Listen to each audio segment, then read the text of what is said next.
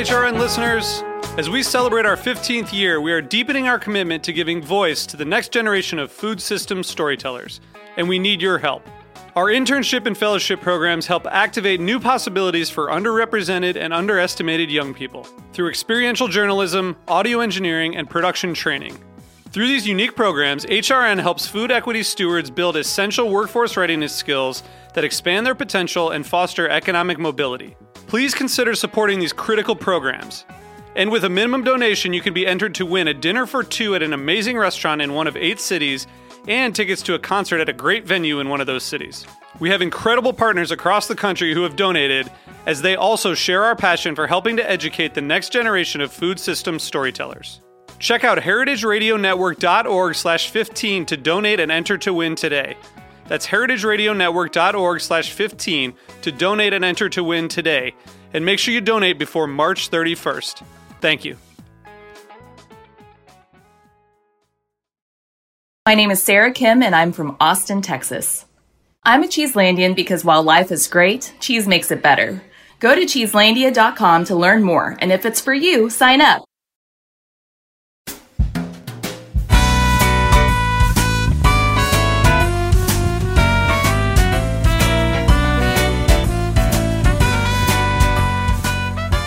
Welcome to Inside Julia's Kitchen, the podcast, the Julia Child Foundation for Gastronomy and the Culinary Arts. I'm your host, Todd Shulkin, the Foundation's Executive Director. Our show takes you inside the Foundation's world to meet the talented people we have the great fortune of learning from all the time. On today's show, we welcome Camilla Marcus, chef owner of Westbourne. In today's episode, we're going to talk to Camilla about the pending implosion of the restaurant industry, what we can do to save it, and we'll hear Camilla's Julia moment. Stay with us, we'll be right back.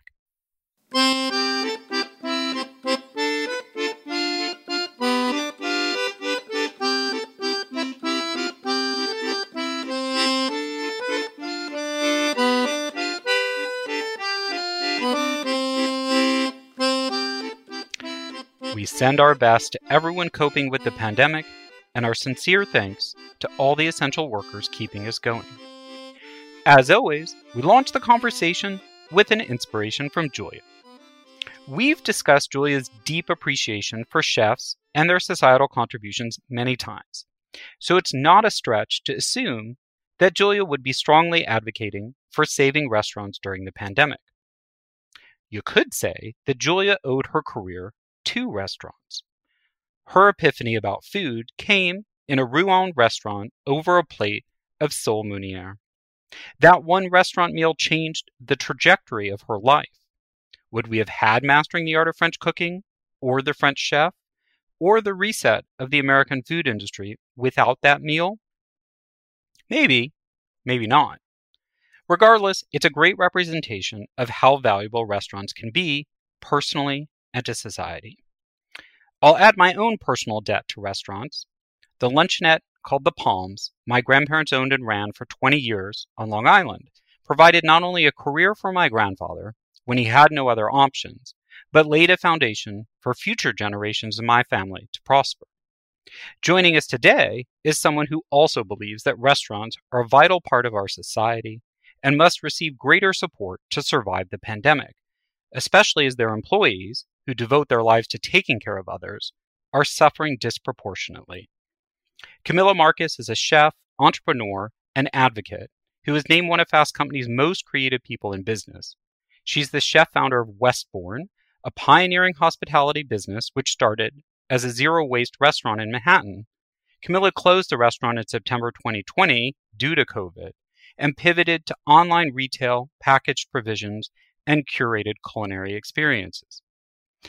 In response to the pandemic, Camilla co-founded ROAR, Relief Opportunities for All Restaurants, whose mission is to advocate for small restaurants severely impacted by the pandemic, with a long-term goal to create a more sustainable future, specifically for New York's hospitality industry. She is also a founding member of the Independent Restaurant Coalition, also known as the IRC, which advocates for the rights of independent restaurants through national legislation. The IRC has been one of the leading voices lobbying Congress for a large-scale and lasting solution to support thousands of small business owners across the country.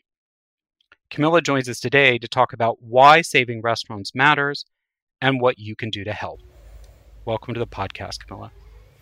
Thank you so much for having me.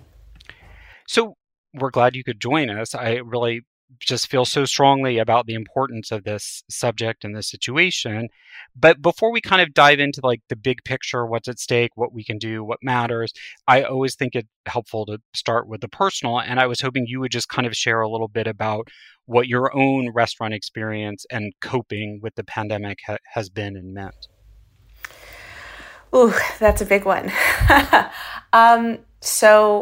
As we all know, really, the world sort of changed on a dime, in March. And, I would argue no industry has been hit quite as hard as restaurants. And, for me, it's terribly brutal and painful watching and experiencing myself, people that we care about, people that we, are supposed to be in our care, being mandated so heavily by the government to close, to pivot, to change, to close again, without any form of restructuring or relief from any level of government. When you're talking about the second largest employer in the country, I've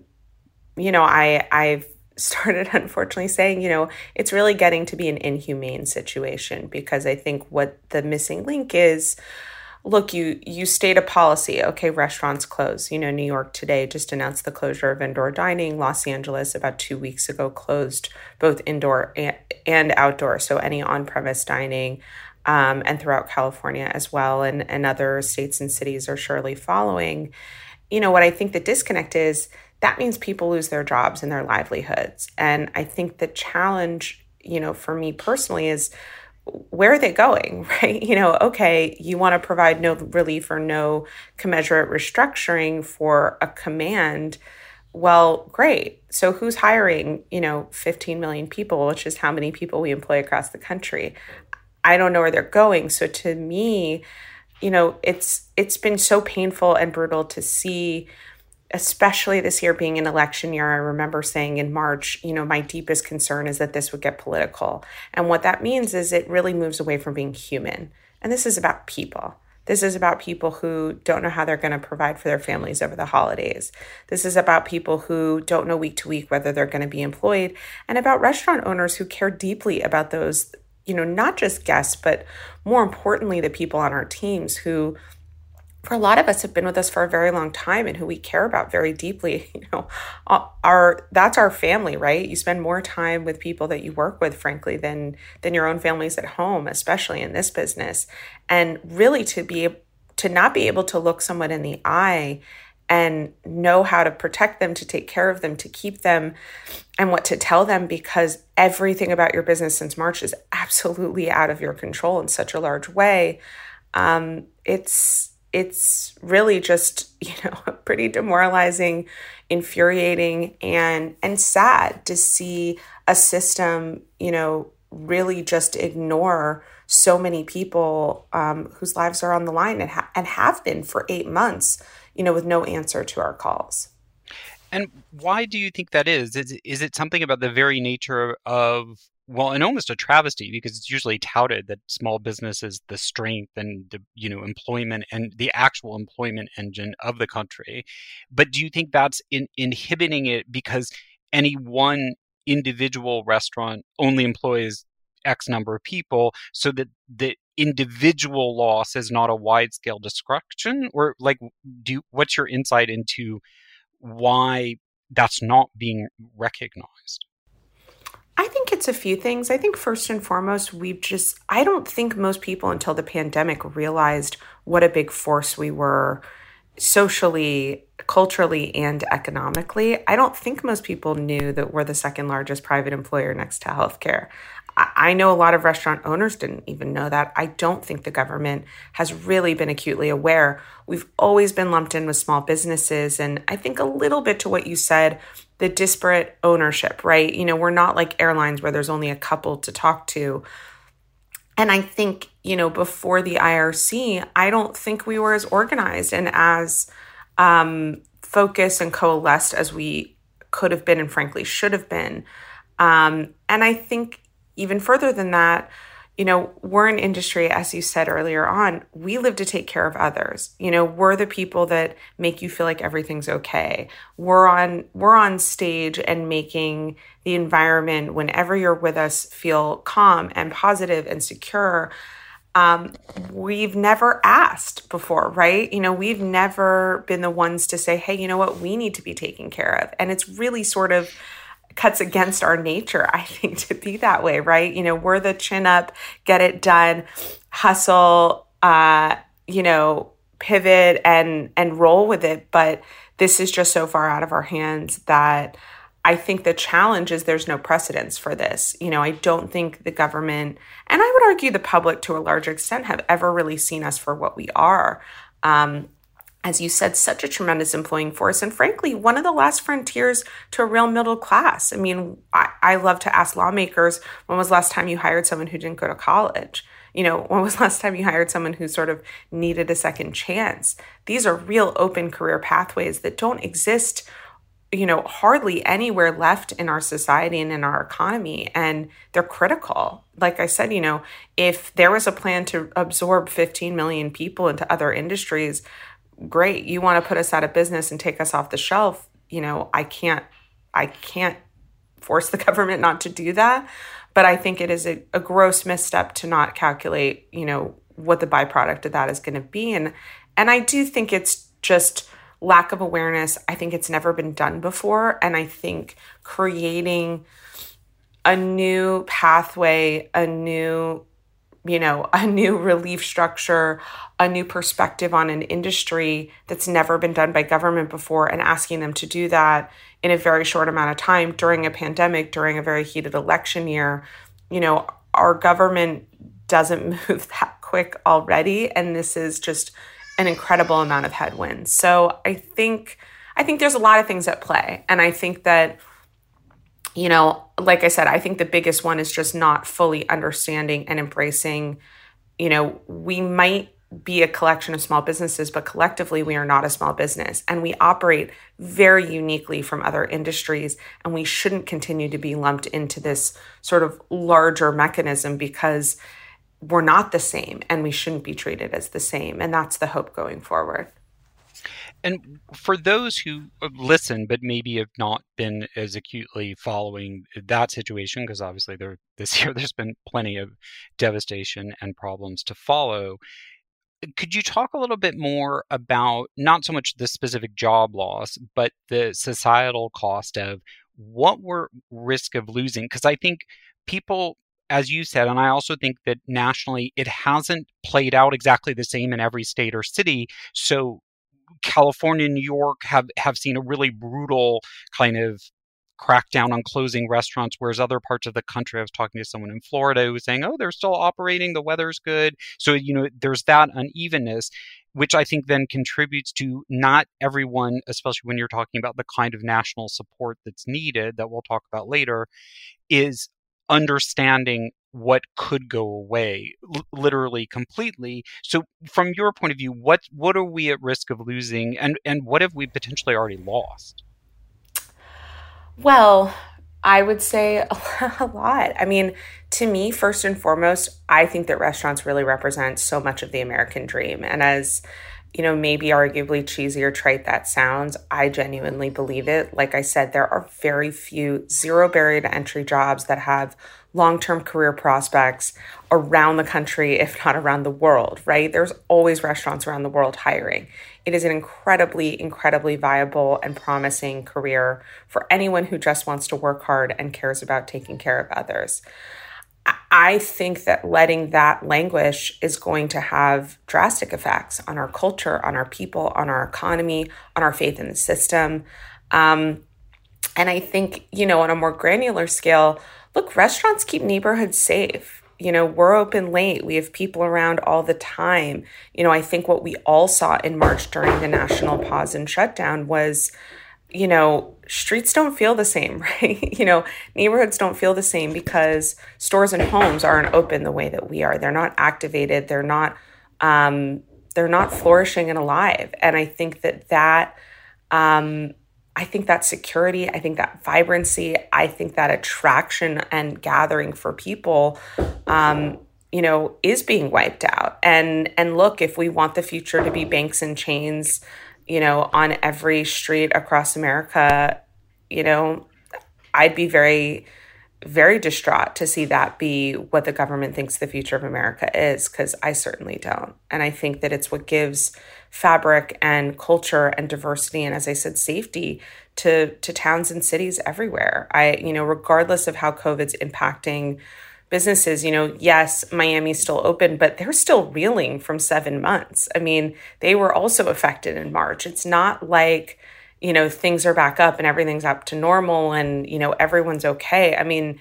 everyone's in a hole no matter how you cut it. The question is how deep that hole is and how hard it is to get out of. And I do think it's threatening the American dream and the vibrancy of our towns and cities that make America what it is. No, and I think the thing that I think is worth discussing, and I was curious your take on it, which is, and it's always been a little bit true in the restaurant business, that you can't judge a book by its cover, and a lot of restaurants struggle to stay in business, full stop. There have been some like furlough plans and things like that have extended things, but pretty much any restaurant that isn't a major chain that's still operating is likely in debt. And that the potential, because there's also a lag effect, right, is that the damage is so severe that 6 months from now, no matter what happens today, we may lose a huge number of restaurants, as you eloquently put, as the fabric of our communities. Do you think that's true? I inherently am a true optimist, so I always believe that there's something to do, and I don't really I believe in looking at what can we do today.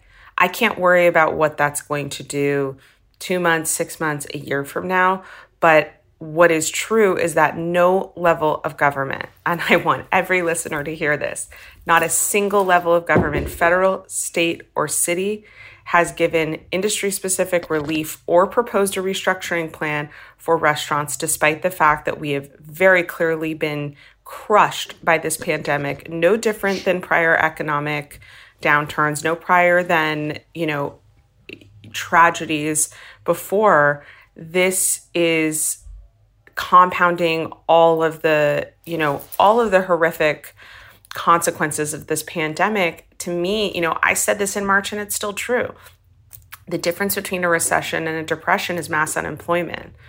What do you think crushing this industry without relief is going to do, on top of a major health crisis that has taken, an extraordinarily painful death toll? I mean, not a single level of government has helped, offered to help, has stepped up. The House passed the Restaurants Act. It's been stalled in the Senate, and no state or city has come up with a restructuring plan for an industry that is in structural failure and that affects a huge part of our culture and economy. That should be unacceptable to every single American. I don't care where you live, what you do as a job, what you believe, what party you belong to, who you voted for. Like I said, this is about humans. This is about 15 million people who are being utterly crushed and utterly ignored. And we will pay for it. And we will pay for it. So my feeling is, what can we do today? We can pass the Restaurants Act. We can call on every single state governor to come up with a restructuring plan for this industry, without which, to say, hey, it may not make a difference. I'd rather look back and say it didn't make a difference, but sure as hell we tried, harder than we could have ever tried. I don't want to look back and say what would have happened if we had done what seems right in front of our faces to be quite possible. What's the reasoning behind not doing it? I think we have to ask ourselves not why, but why not? And could you tell us a little bit more? And obviously that's great news that the House already passed it, although shocking news of how long it's already been languishing in the Senate unpassed. But could you just share what are the key components of of what's just called the Restaurants Act, right? It is a $120 billion grant program for restaurants suffering through the pandemic. that provides, again, industry-specific relief. Unfortunately, PPP was not designed with restaurants in mind, and it doesn't fit what's happening for us, right? Being shut down for lengths of time, having a huge, huge decrease in sales, rising costs due to PP&E and compliance with new regulations. We need grants, not more debt, right? And we need long-term grants that cover the extent of this pandemic. I mean, the effects on the restaurant industry are closer to 18 to 24 months, not 8 weeks. So that's what it's designed. And it's designed to cover expenses such as, cost of goods sold and things that, again, other businesses may not have quite as large of a burden and an obligation there that restaurants specifically do. I mean, I know this is not maybe preferred language, but just so people can get their heads around it, it's a bailout plan, and probably not dissimilar to the bailout plan that banks got. What was it, a little over 10 years ago, and probably at a banks, the auto industry, the airline industry. There's precedent for helping industries time and time again. It's just a refusal to do it for ours. Yeah, so I just wanted people to understand in context, there's precedent. It's the same thing. Hugely. It's just for a different industry, the one that arguably has been the hardest hit and probably with the shallowest pockets of. And I would argue a much smaller amount than has been done before for other industries that, we far eclipse with regards to employment. We employ more people in New York in restaurants than airlines do nationwide. And remember, they received a bailout in March, and airlines never even have been mandated to close. They weren't even mandated for capacity restrictions, not once during this pandemic. And they were able to take advantage of furlough programs too, and issue securities and cover stock buybacks from the year before. So, there is precedence and, I would argue lower ROI programs for our country that have been implemented.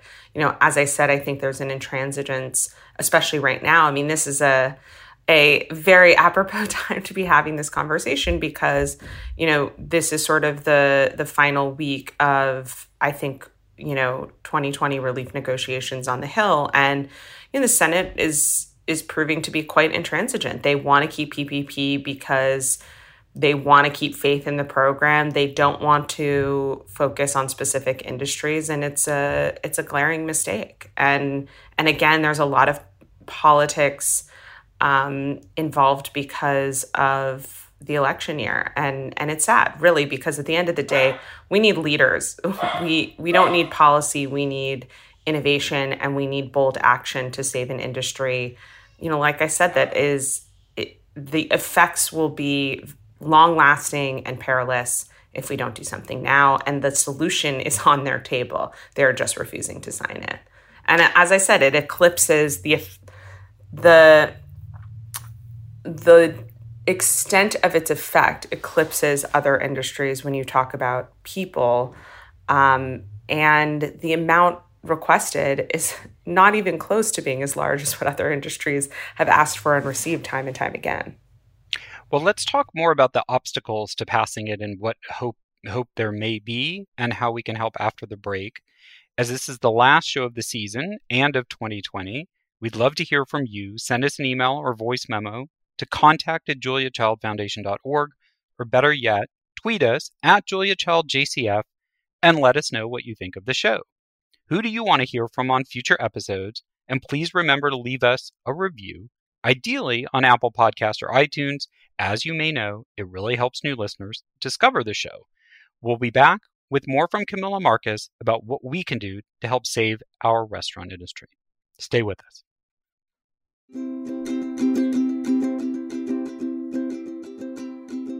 My name is Sarah Kim, and I'm from Austin, Texas. I'm a Cheeselandian because while life is great, cheese makes it better. Wisconsin cheese has proven time and time again to be a delicious expression of craft, hard work, and tradition. As a Cheeselandian, I am able to share a Gouda experience with fellow cheese and food lovers nationwide, as well as connect with cheese producers and cheesemongers, taking my love of cheese to another level. I invite you to join Cheeselandia because during these difficult times, it has been even more important to take it easy and get cheesy.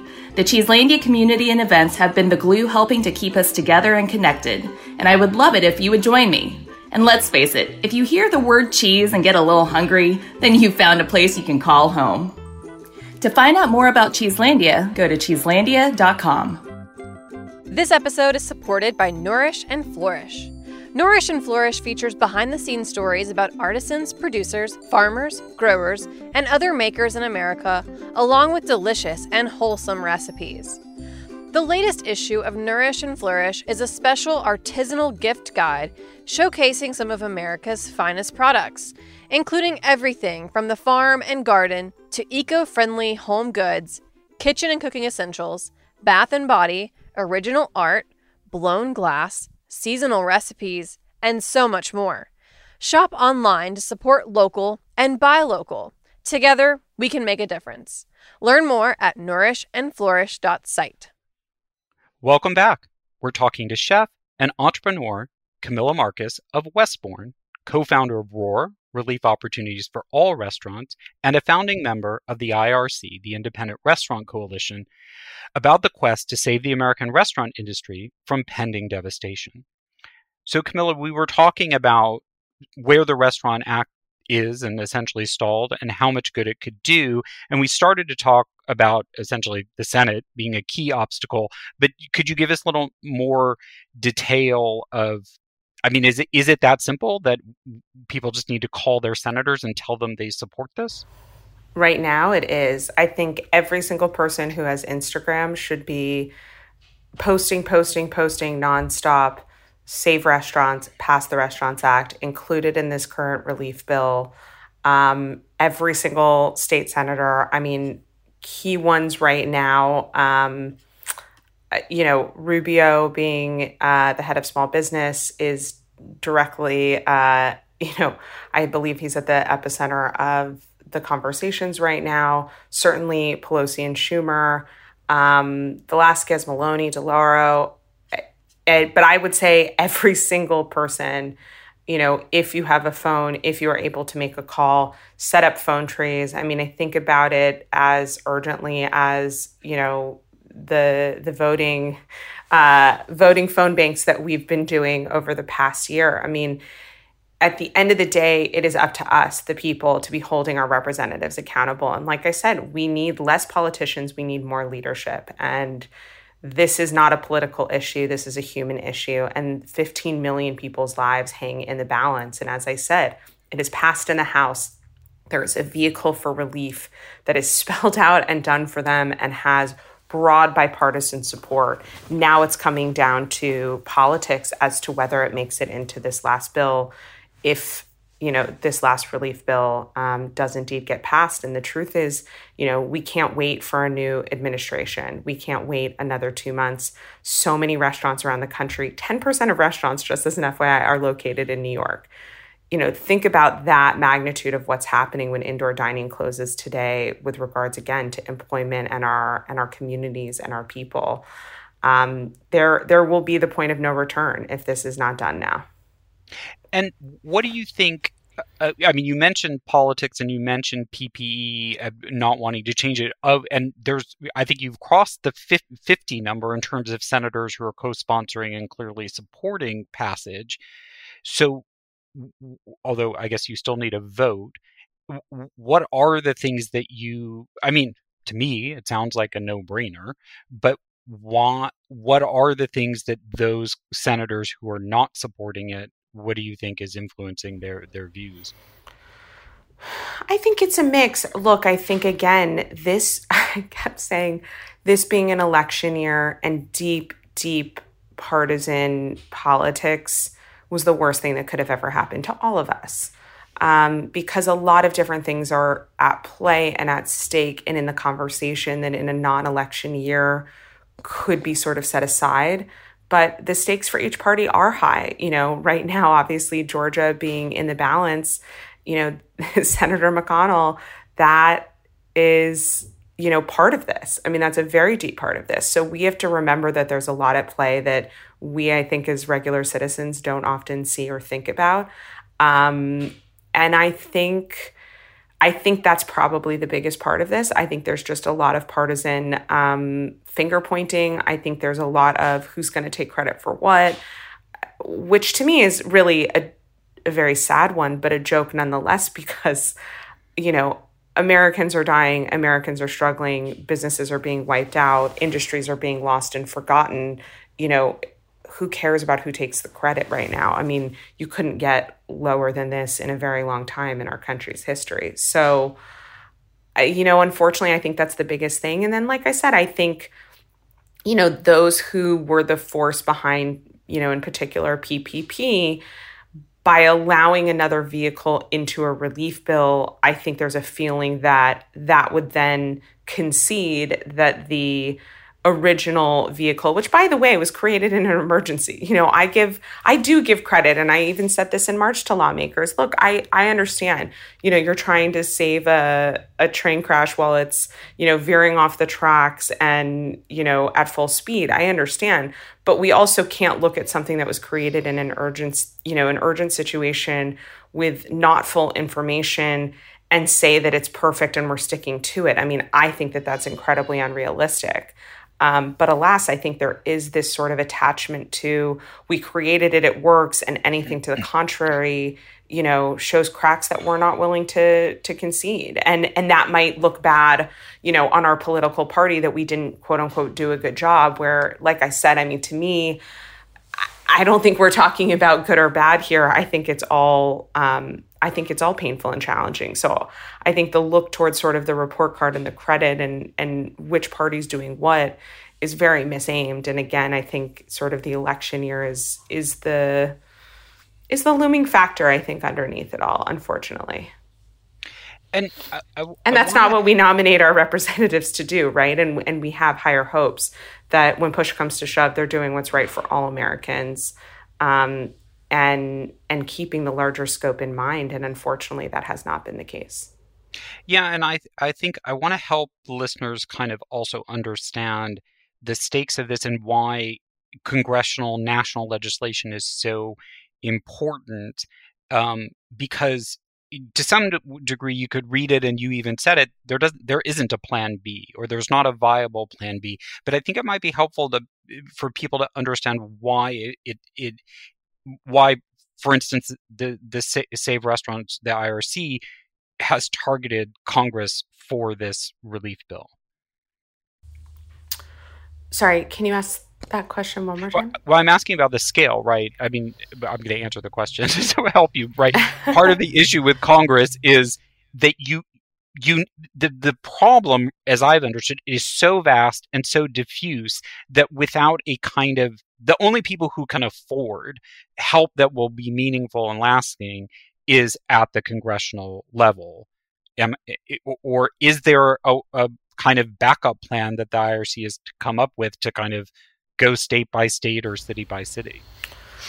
Well, the challenge is that with this administration, states and cities were refused federal aid at the start of this crisis. So the very real truth is that regardless of will from state or cities, which I do call into question, they don't have the capital. I mean, most states and cities are running a very sharp deficit because of this. I mean, think about all that's had to be spent, to address this crisis since March. I mean, there are policies that they can change, incentives, protections, and interactions that they can affect, but they don't have, I mean, every state and city, I think, pretty much is running at a very sharp deficit, and they have not received sufficient federal aid. So going state by state, city by city, honestly, I think would have been a fine tactic if we had to. And honestly, you've never met a more determined group of people than chefs and restaurateurs. Trust me,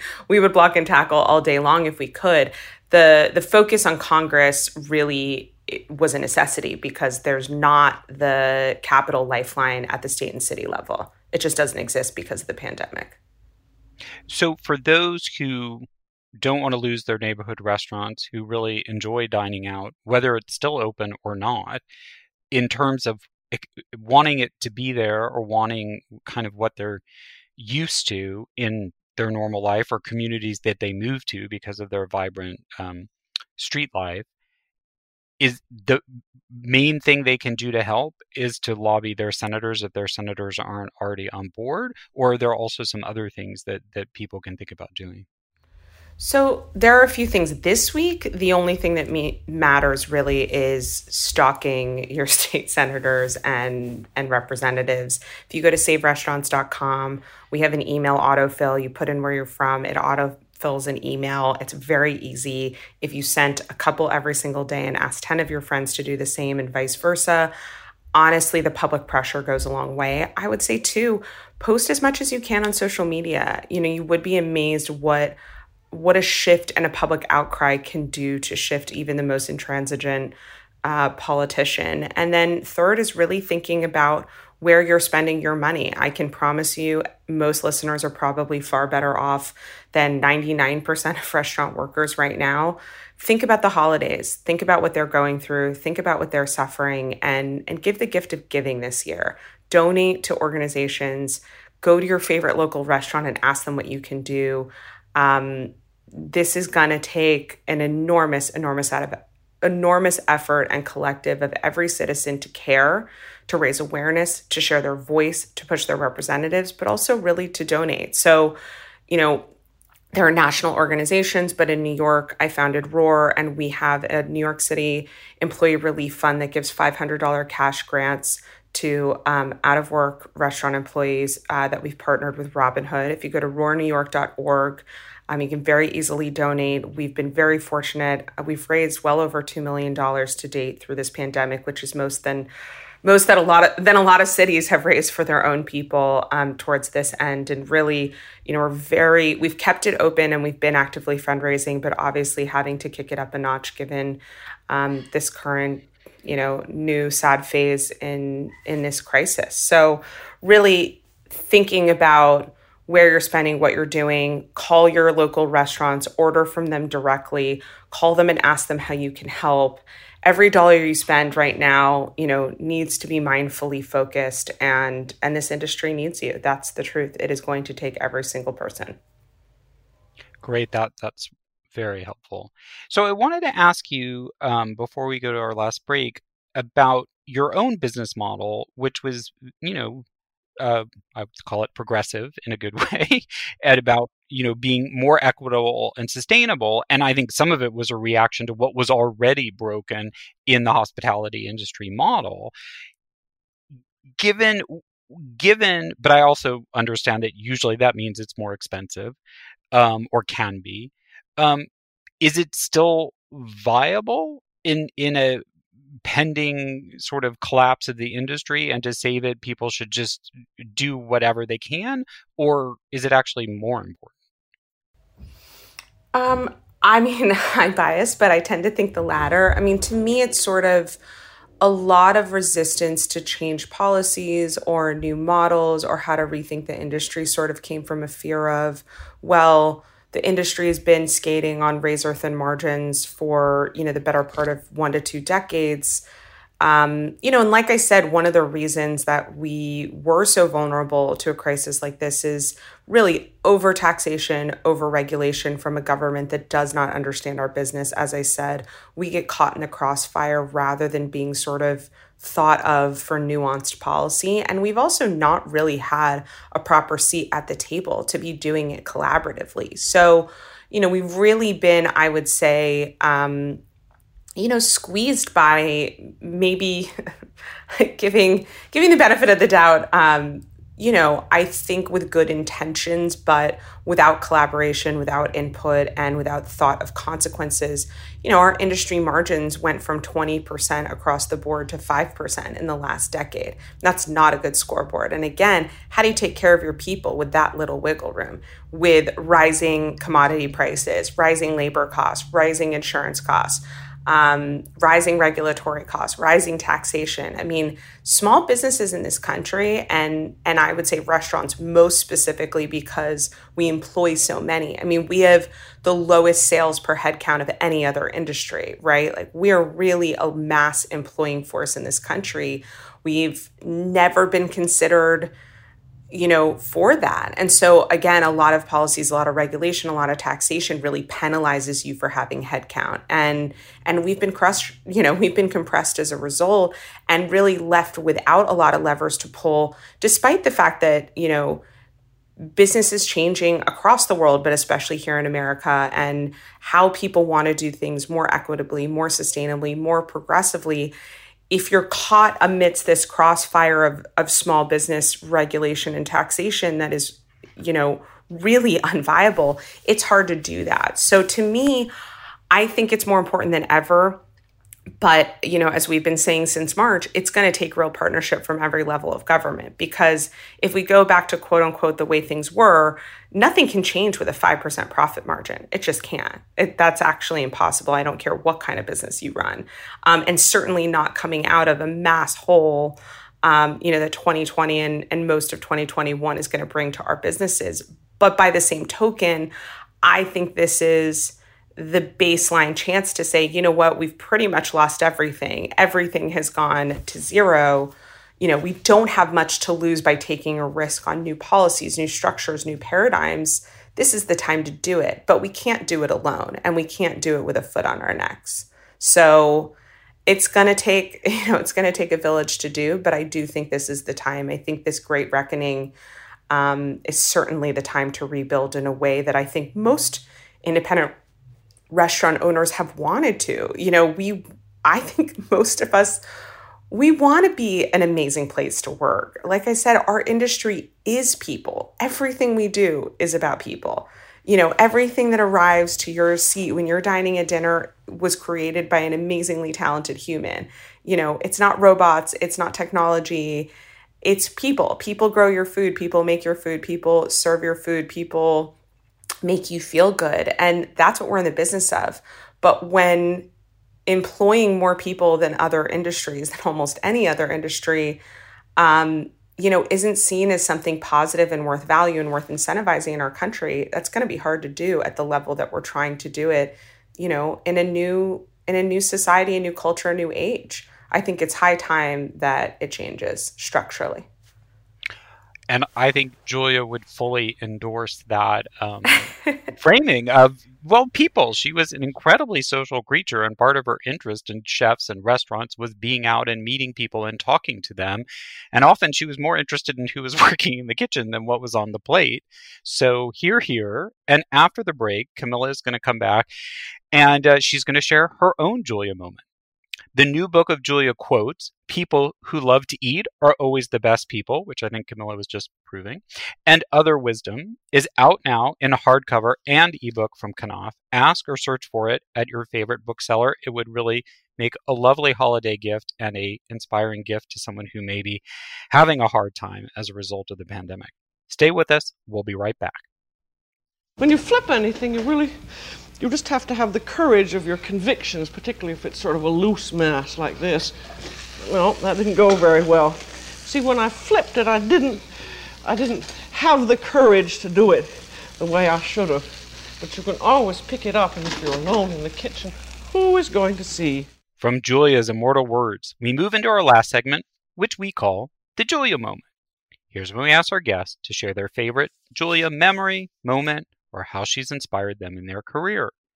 Camilla, what's your Julia moment?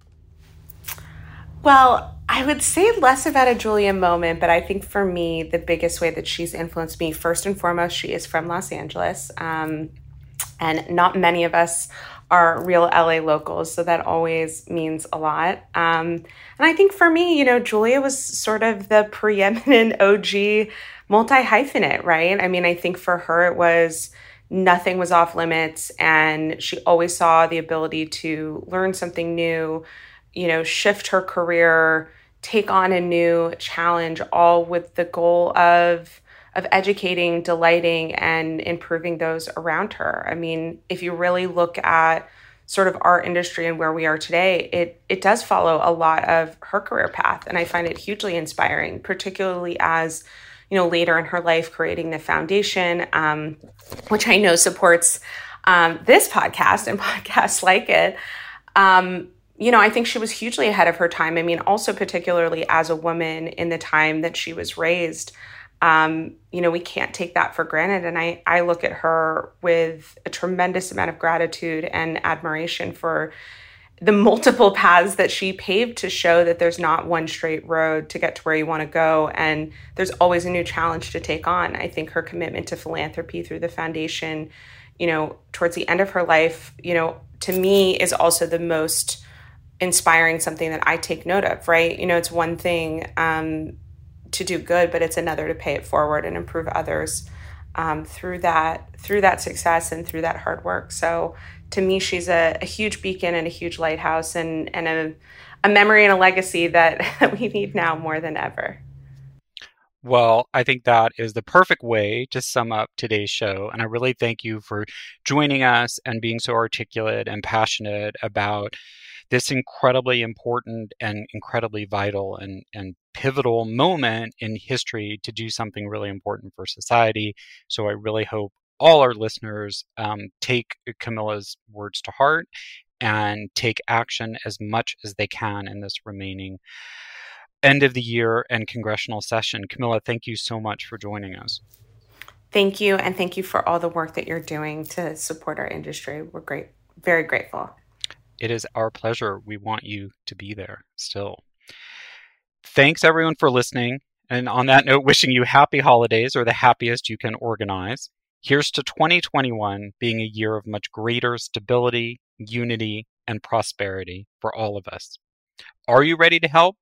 As a reminder, go to saverestaurants.com right now, and you can click on Take Action. As Camilla said, it'll take a minute. Stay up to date with the effort. It's at INDP Restaurants on Twitter and Instagram. As Camilla mentioned, if you are or know a New York-based restaurateur or restaurant employee in need of support, it's go to roarnewyork.org, or you can go there to donate to help. If you want to learn more about Camilla's own business, Westbourne, it's at Westbourne, and Bourne is BOURNE NYC on Facebook, and it's just at Westbourne on Twitter and Instagram. Keep up with the foundation and new podcast episodes at Julia Child on Facebook, and at Julia Child Foundation on Instagram, or at Julia Child JCF, and I'm at T. Shulkin on Twitter. The Julia Child audio clip from The French Chef is used with permission from our friends at WGBH. Thanks as always to my co-producer at the Foundation, Lauren Salkeld, and our sound engineer at Heritage Radio Network, Amanda Wang. Our theme song is New French Horn by Novi Valtorni.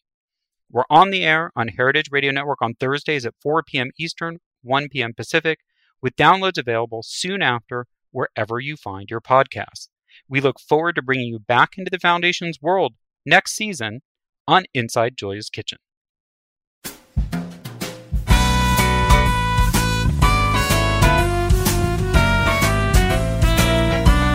This program is powered by Simplecast. Thanks for listening to Heritage Radio Network, food radio supported by you. For our freshest content, subscribe to our newsletter. Enter your email at the bottom of our website, heritageradionetwork.org. Connect with us on Instagram and Twitter. Our handle is @heritage_radio. You can also find us at facebook.com/Heritage Radio Network. Heritage Radio Network is a nonprofit organization driving conversations to make the world a better, fairer, and more delicious place. And we couldn't do it without support from listeners like you. Want to be a part of the food world's most innovative community? Subscribe to the shows you like, tell your friends, and please join the AHRN family by becoming a member. Just click on the beating heart at the top right of our homepage. Thanks for listening.